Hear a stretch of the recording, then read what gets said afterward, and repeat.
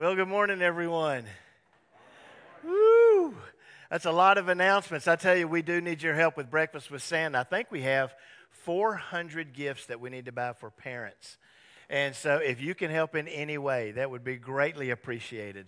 And it's such a great event for foster families and for their children. What I love about the event is that we help the children, get gifts for their parents.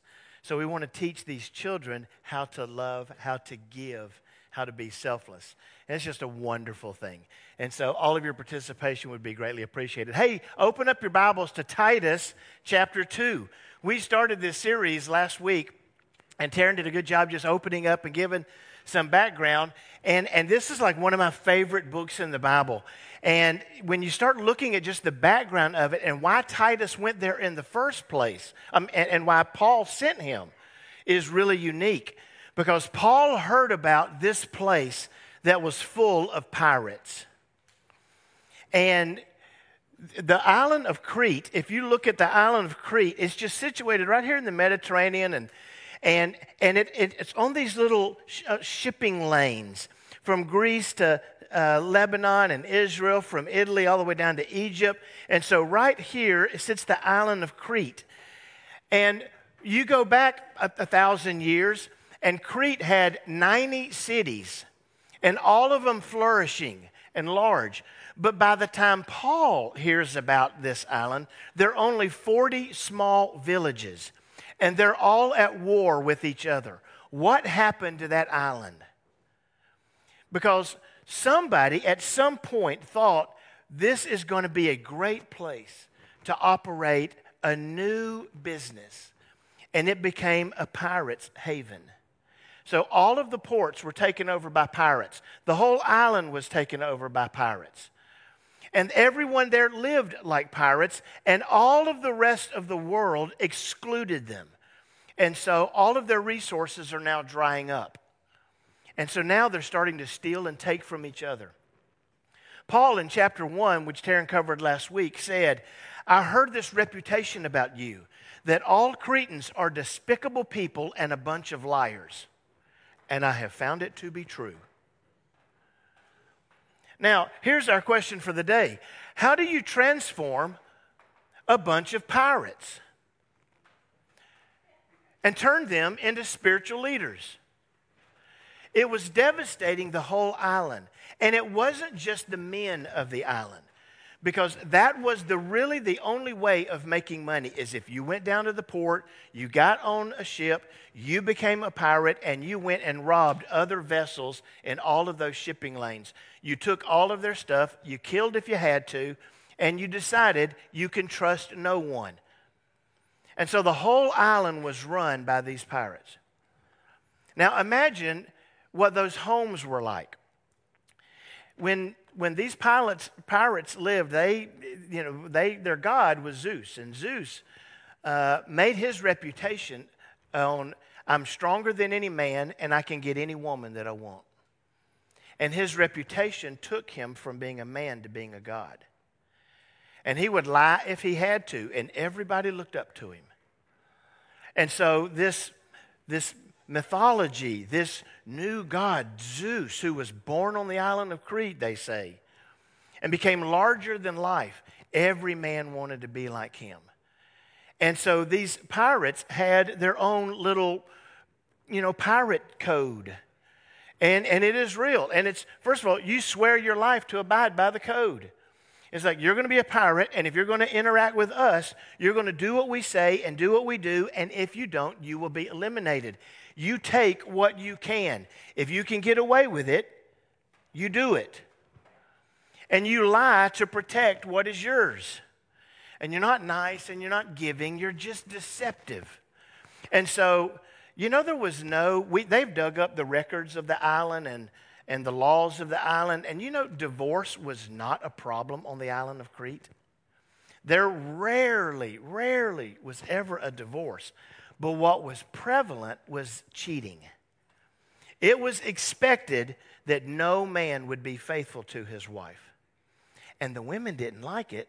And so they ditched the traditional role of a woman in a home And they started having casual sex and going to parties. And the ones who suffered the most on that island were the children. They even passed laws that said if parents did not want to have their children, they could kill them and suffer no penalty. The only penalties they would be owed is if one of the spouses didn't want the children and wanted to just get rid of them or kill them, and the other spouse did want them. To get rid of a child before, or to kill them without asking permission or getting the approval of the other spouse meant that you had to pay a small fine. Other than that, it was awful. And so only the strongest survived, and that started with the children. And so now the children who were all over the streets and abandoned were now taken up and taught how to pickpocket, how to rob, people are going to not be looking for you as much as they are the adults. And then they went into these training camps and taught to be these mercenary soldiers. And that's who would be at battle. Trust no one. The weak are left behind. Don't get caught. Yield to no one. Trust nobody, especially your neighbor, because he's a pirate too. And so it was all this infighting. The villages were at war with each other. Homes were at war. The man was off being unfaithful. The wife was off being unfaithful. The children were left to fend for themselves. And the island, if you will permit me to say this, is going to hell. They were such a great island. But now it's awful. And Paul can't stand it. So he goes to the island. He takes an assessment. He says, it's true. And then he gets this young man named Titus. And he says, Titus, I'm going to leave you here on this island. And you have to turn these pirates into spiritual leaders. And he was scared to death. And he didn't know how to do it. So Paul writes what you have in your Bible called the book of Titus as an outline of how do you transform a city, a nation, a place that's going in the wrong direction and get them to turn around. Now, it was really good timing because all of the rest of the world was tired of Crete also. The Roman world was ready to just take them over. They had already cut off all the lines so that all the supplies, they'd already made sure that all the other vessels were safe. And so the island of Crete was slowly dwindling and devouring themselves. They knew they needed to change. They just didn't know how to go about it. So Paul says, okay, Titus, I'm going to help you. So in Titus chapter 3, verse 9, Titus takes his best shot. And this is what he does. And he starts getting involved in all these conversations, arguing about religious matters.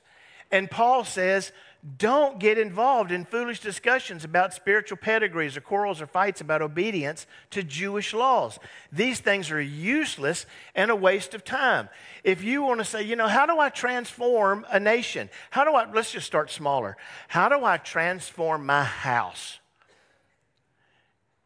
If you think you're going to get it accomplished by arguing, you're wasting your time. Well, I can't get him to, I can't get her to, and they never listen, and she doesn't change, and so we're at each other, and we're arguing, and we think, maybe we'll get somewhere just by out-arguing the other.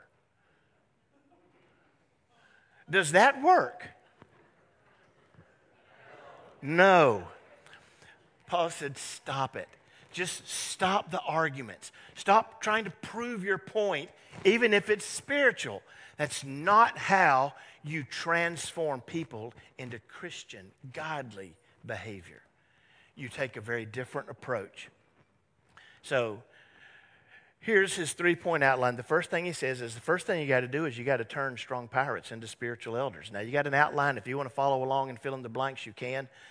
So you got to turn strong pirates into spiritual elders. Now, these elders, it's not just the older and the wiser. Man, it's people who will grab hold of something new, something better, something godly, and walk it, talk it, and live it. So how do I do that? And Paul has Titus, and Titus is like, I'm scared to death. He doesn't even want to go down to the ports. He doesn't want to talk to the pirates. But he's like, the first thing you got to do is you got to start with the toughest. You got to go to the biggest, baddest pirates around, and you got to lead them to the Lord. If you can't get them, don't expect anybody else to follow you. And so, in chapter 1, verse 9, he said that you have to run after these men and teach them to live blameless. He said, he must have a strong belief in the trustworthy message he was taught. Then he'll be able to encourage others with wholesome teaching and show those who oppose it where they are wrong. No weak man is going to do that. So he's like, you got to go down, and the people that you're avoiding, you're hiding out in the corner having conversations about, just pedigree. You're wasting your time. You go down to the docks and you find the men who are the strongest that nobody wants to mess with, and you start with them. And you tell them why, and then you teach them a different way. And he knows they're looking for a different way. They're not happy. Their spouses aren't happy. Their homes aren't full of joy. Their children are crying on empty streets at night. Nobody likes this. And you have to start with somebody. So the first call is to these strong men. And they have to hold strongly to what they're taught. Well, what were they taught? 1:6-8. These, among other, live a blameless life, be faithful to his wife. No one was faithful to their wife. No one was living a blameless life. That man did not exist on the island of Crete. And so he had to teach them how to do that and get them to buy into it. Have his children not be wild or rebellious.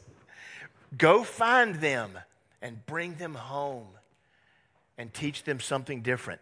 Don't be arrogant or quick-tempered, not a heavy drinker, not violent or dishonest with money. Rather, he must enjoy having guests in his home. That guy did not exist on the island of Crete, right? You robbed from your neighbor. You didn't invite him over for dinner, right? Live wisely and live a disciplined life. So he's like, the first thing you have to do is you have to go find these kind of men. And you have to go get the biggest and baddest. Because if you change them, when someone comes up to oppose them, they'll defend it strongly. And nobody will want to oppose them. In other words, you'll use their influence to transform more and more people. Right? So that was the first thing. Then, this is chapter 2, where we are today. Build solid, supporting, spiritual relationships. I tried narrowing it down, and I don't know how to narrow all of that stuff down, but we need supporting relationships. And it's like, that's the second thing you have to do. Now you've run after you're looking for a few good men. And it starts with them. And now you've got to transform the home. And it's going to take everybody coming together to make that happen. And so in chapter 2, verse 1, he says, as for you, Titus, promote the kind of living that reflects wholesome teaching. And so that's what, I love this message, today. I love this book because it's so simple and it's so practical. And he's not trying to get you to buy into the right theology as much as he's trying to get you to buy into the right living that reflects the right theology. Right? Isn't it one thing to believe something and another thing to walk it out, to live it? I mean, I can say, let no unwholesome speech come out of your mouth, but such as that is edifying for others. It's easy to believe that, and it's hard to do when someone cuts you off in traffic. Right? Or when they're just yelling at you, and they're not making any sense, and I could just shut them down right now. And we just want to. And he's like, at some point, you have to be disciplined enough to not waste your time in all that meaningless kind of back and forth bickering, and start living what you practice, what you preach. Okay, then he begins to break it down. Now, he's going to divide everybody up into groups, and he's going to start with the older men. So If you're 50 or older and male, I think there are two genders. If you're 50 and older and you're a man, raise your hand. Let me see where all of my 50 and older. Be proud of it. I'm 61. I can handle it. Go on, there you go. So this first part is just for you. He's looking at you, and this is what he is saying. Teach the older men to exercise self-control. You have to be the first ones to provide a safe place. You are the safe place to be. You don't use your strength, Mr. Pirate, to back people down. You don't make your wife walk the plank if she doesn't have dinner ready for you when you get home. You don't smack around your children just because you think you can. It's time to live differently. Exercise self-control and be worthy of respect. Live in a way so that your wife, the neighbors, your boss, your co-workers, your children say, that's the kind of man I want to grow up and be like. And live wisely. Make wise decisions in how you talk, and how you walk, and what you say, and where you put your energy. And they must have sound faith and be filled with love and, men, say this one. Yeah. All men at the same time on the count of three. 1, 2, 3. Woo! That's the women clapping. That's like, we know you older men. It's like, you're retiring and you're going home and your wife is like, would you find a hobby and get out of my house? I'm ripping my hair out of my head trying to deal with you every day because you need a little bit more of this. Right? So guys, those of you who are older, our job is to first be self-controlled in everything and then be worthy of respect. And if there's something that we're doing wrong, we should be approachable. And at the end of the day, we should be living a life that other people want to emulate and be like. We should make wise decisions. We should have sound faith. You should be in the Word of God.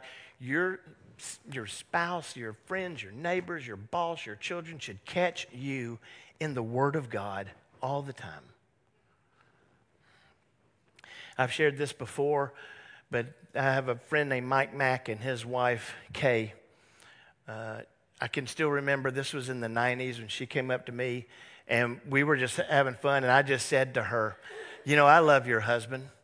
He worked for UPS. He was one of the top 5 in that company, and so he had a very powerful position, and he was a lawyer, and he was a businessman. I mean, he's blah, blah, blah, blah, blah. And he could do all of that, and people followed him all over the world. He made decisions and blah, blah, blah, blah, blah. But I said, I really love your husband. And she said, he's the best man I know. She said, the other night, I was sleeping, and for whatever reason, I woke up, and he wasn't in the bed. It was like 2:30 in the morning or so, and she's like, I couldn't find him. And so I went downstairs, and there he was, walking around his desk, with a prayer list in his hand, praying for our family and our daughters, his business. And I said, what did he say when you walked in the room? She said, oh, no. No, I just went back to bed, and I slept very well knowing I was married to a godly man. Come on, men. That's us. That's who we are. That's who we need to be. That's what we need to reflect. And we'll make a lot of headway in this nation of ours that needs a lot of transformation if we'll take the lead and start living the godly lives that God's calling us to. Amen. And he doesn't stop there. Okay, similarly, teach the older women. Where are my older women? So older women, I'm not going to call an age out, but if you're an older woman, then there you go. So here you go, older women. Now listen, I apologize up front that so much of what he has to say has to be about how you need to tame your tongue, but that's what it's going to really get down to. Similarly, teach the older women to live in a way that honors God. Everything falls under that heading. In everything you do, honor God, honor God, honor God, honor God. They must not slander others. I know it's easy. I know you're good at it, right? And you're smarter than the rest of us, and so you get things that we don't see. My wife's eyes are open to things that I don't see way before mine are. And she's like, Rick, what were you thinking? And all I can say is, I don't know, right? Right? And so I know it's easy. And God made you that way. But don't use your speech to belittle. Just I know we try to be all tough, but we're not. And one slanderous word from you ruins our heart. One encouraging word from you makes us want to go conquer the world. Don't be a heavy drinker. Apparently, these women love to get together and drink their wine and have fun talking about how bad other people were. No, isn't it great that we're not like them? Instead, they should teach others what is good. Know what is good, reflect what is good, practice what is good, and teach what is good. Help, especially these younger ladies who are trying to figure it out. They're trying to learn, how do you balance life and a husband and kids and stuff? How do you do it? It's like you need to just help them, surround them, cover them, love them, run after them. And these older women must train the younger women. And so there you go. There's your whole list. All the older men had a big old list. The older ladies, you have a big old list. Where are my younger ladies? Oh, hell, the younger ladies. Oh, Val, you sure are a young lady.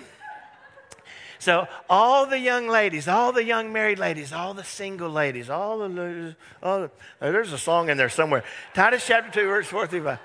Train the younger women to love their husbands and their children. Remember, the women on this island abandoned that. And once the home broke down, everything broke down. And the men played a role in that, and they had to fix it. But the women also have a role in that. And it's like, man, love your husbands, love your husbands, love your husbands, love your husbands and their children. I'm not even going to get into all the ways that how we're supposed to do that. You know, older women teach the younger women how to really love their husbands well. Because the same struggle for the younger women is the same as you. They're ahead of us in maturity. They're ahead of us. They just get things faster than we do. And so they're always constantly feeling like, should I say something or should I not say something? Should I fix him or should I let it go? And they're constantly just on that tension. But teach them how to love their husbands right and how to love their children, to live wisely and be pure. Now, I could have all the men say, hey, do men struggle with purity? And all the men in here would mumble, amen. Right? We won't say it out loud because we don't really want you to know it. But do women struggle with purity? Okay, so you're even worse with it than men are. Okay.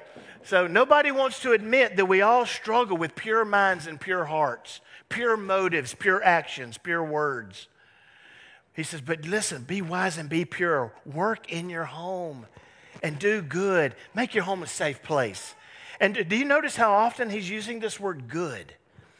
And to be submissive. Should I just skip over that part? Then they'll not bring shame on the word of God. I'll skip over it, but I'm going to pause for a minute because you need to know how big this is to the heart of God.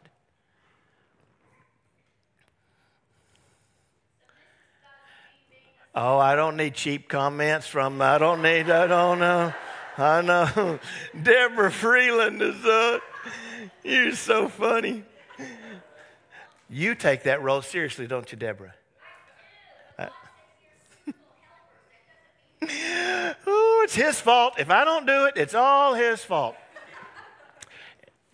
Probably. I'm not even going to say anything else. Okay. Then he finally gets to the younger men. Where are all my younger men? Come on. Raise your hand.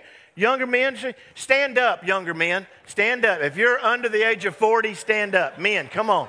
Here we are. Give them a hand. Give them a hand. Give them a hand. Yeah. Keep standing. Keep standing. Keep standing. Listen, he had a whole big long thing for all the women and all the older men and all the younger women. He's got a big old long list for you, younger men. Here it is. In the same way, encourage the young men to be self-controlled. Think before you act. That's all you've got to do. He's like, I can't give them a long list. They can't handle it. They're young men. One thing, just one thing. And if you'll start doing this, we'll make a lot of headway in our homes and in our city. All right, be seated. Give them a hand. Let me tell you something. Oh, my goodness.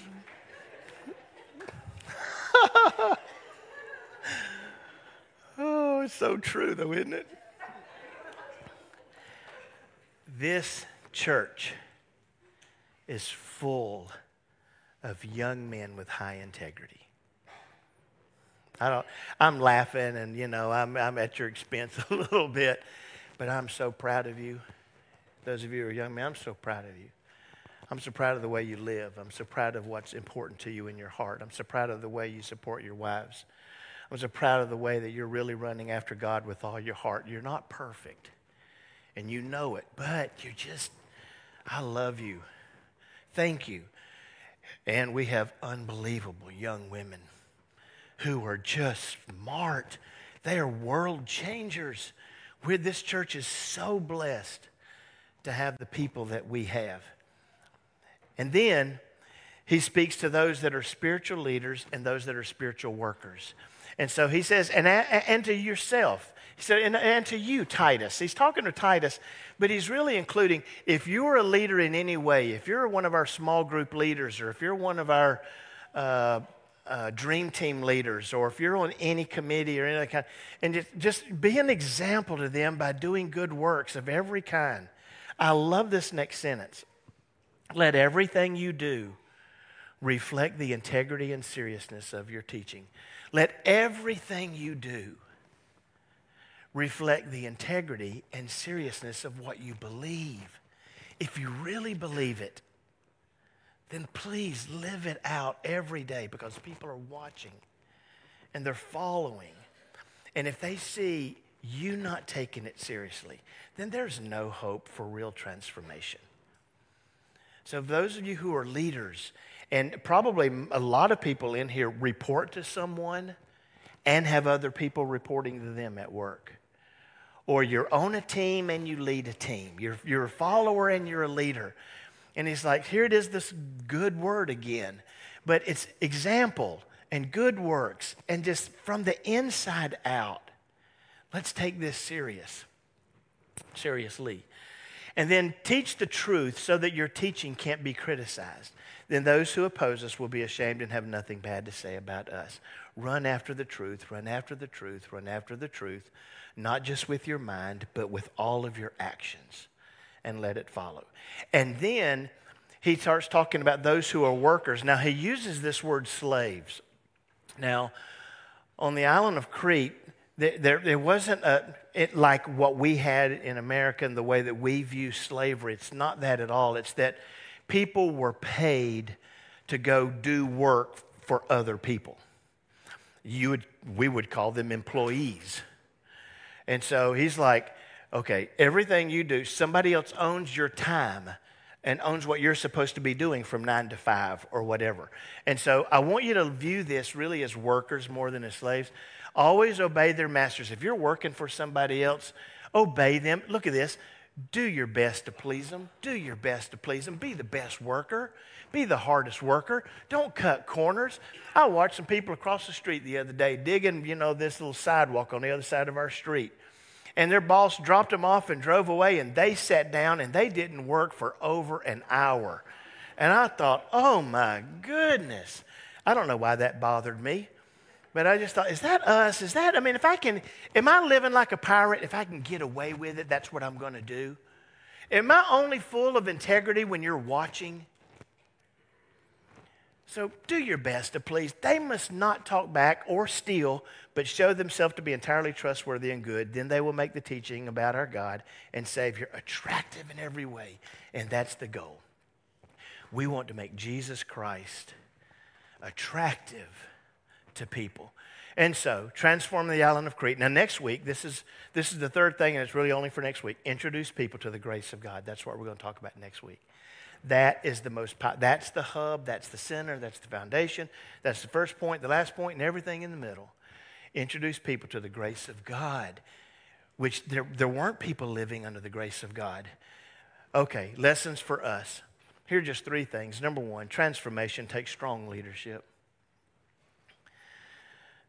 I believe right now I'm just going to kind of pause and I want you just to ask, okay, Lord God, how do you want this word to fall on me? How do you want the message from the book of Titus to land in my ear, in my mind, and in my integrity? And I believe that there are some of you in here who know God is calling you to be strong and to take a strong stand in what you believe. And I think that this call is something that God resonates inside your heart. And so you'll have to begin asking, is that you? Transformation takes strong leadership. Where are you being called to take a strong stand for God? In what environment? Is it just with your group of friends on the weekend? Is it when you go out partying at night? Is it at work? Is it in your neighborhood with your neighbors? Is it here at church? Is it in a small group? Where is he asking you to take strong leadership, to speak up, and to walk with integrity? That's the first thing it's going to take. And so I just want to pause. Is that you? Is there something inside you right now that God is stirring? Because you know I should not be as passive. I should be a little more intentional with my influence. Then number two, we all have a role in spiritual development. And I'm glad Titus broke it down for us. Older men, and he gave us a list. Older women, he gave us a list. Younger women, younger men, leaders, men and women, workers, men and women, all of us have a role. And it's going to take all of us. But what is your role? And maybe what you do is you just take the list, you take the Word of God, you take what Titus is saying today, and you begin to write out what are the 1, 2, or 3 things that you need to do that you want to start acting on differently. If you don't know where to start, ask your spouse. They'll help you, right? Or ask a good friend, or go to your parents, or ask your children. But be intentional. It was in the 80s, I got married in 81, and so I just was not a good man. I didn't live as a good man. I wasn't a godly man. I didn't know how to be a godly man. And I found 3 other guys, and we got together, and I told them, look, I don't know how to be a godly man. My wife just wants me to stop fighting, and I need to know how to lead my home into the Lord, blah, blah, blah, blah, blah. And so we said, we need to get a book. So we got this book by J. Oswald Sanders called Spiritual Leadership. And in that, early in the book, around pages 22 to 25, there was this assessment that you could take to find out how spiritually minded were you, how godly were you in your actions and behavior. And I took that assessment and failed it miserably. And I didn't tell anybody. The other 3 guys in my group knew. But I kept it to myself. But I sat on a path. I owned a little painting company at that time. And I sat on a path. I'm going to be a different man. And one at a time, I tried knocking those things out and transforming. It requires a lot of intentionality. And for me, it required me being honest with a few people who would hold me accountable. And which is why we do small groups. And these men wouldn't let me get away with anything, and they constantly challenged me. And then I told my wife, you have permission to speak into my life more than anybody. And she's good at it, and she's gentle with me. And this is just, we all have a role, but you have to be intentional. And then finally, and I don't want you to forget this, the goal is to spiritually transform our city. That's why Paul went there in the first place. He looked at the island of Crete and he said, this place is horrible. This island is terrible. And people are falling apart, and marriages and families are falling apart, and they're all at war with each other. And if we don't introduce these people to the grace of God, there's no hope for them. And he couldn't stand it. He had to go, and he had to send Titus. So my challenge for us is, this really isn't even about you. It's about you at a beginning point. But after that, we need to make sure we're doing everything we can to transform our city in the name of Jesus Christ. Amen? So we have to start looking outside of us. That's why we're doing some of these ministries that we're doing. We have to get outside of us. God wants our city transformed in the name of Jesus Christ. He wants our nation transformed in the name of Jesus Christ. And I pray he uses us to accomplish that. Okay. Tyler, if you and the worship team will go ahead and come on up, let's go ahead and give this message to God. I don't want to just rush out of here. We spend this time, if you're new, if this is maybe one of the first times that you visited us, we have communion set up on the front and in the back. And so before we really rush out, I want to call you to a response. What is it in you that needs to change, that needs to transform? Have you never accepted Jesus? Do you not know that he is the way, the truth, and the life? That's your beginning point. And so that's what I want to call you to. And there are some response cards and you can in the pew rack in front of you, and you can fill that out and get it to us. We will partner with you so that you can really begin a walk with Jesus. And maybe you have, and maybe you've been walking with Jesus for a long time. But you know there's some things that have to change. My spouse knows it, my parents know it, my children know it, my friends know it, and my secret group knows it. But there's some things I need to change. And so I just right now in your mind, just breathe. I know we're about to go out, but don't grab your keys, don't grab your phone, don't start making plans about lunch. This is the time when God's speaking to you. Let him speak individually into your heart. And I just want to have us a prayer. And then at the end of that prayer, communion is available. And you can get up and go to the front or the back, and let's share in communion with each other. You may choose to sit and just offer your own prayer to God. But this is a time where I want you just to run after God with all your heart before we just run, out to our lives. Okay? So let's bow. Let's pray.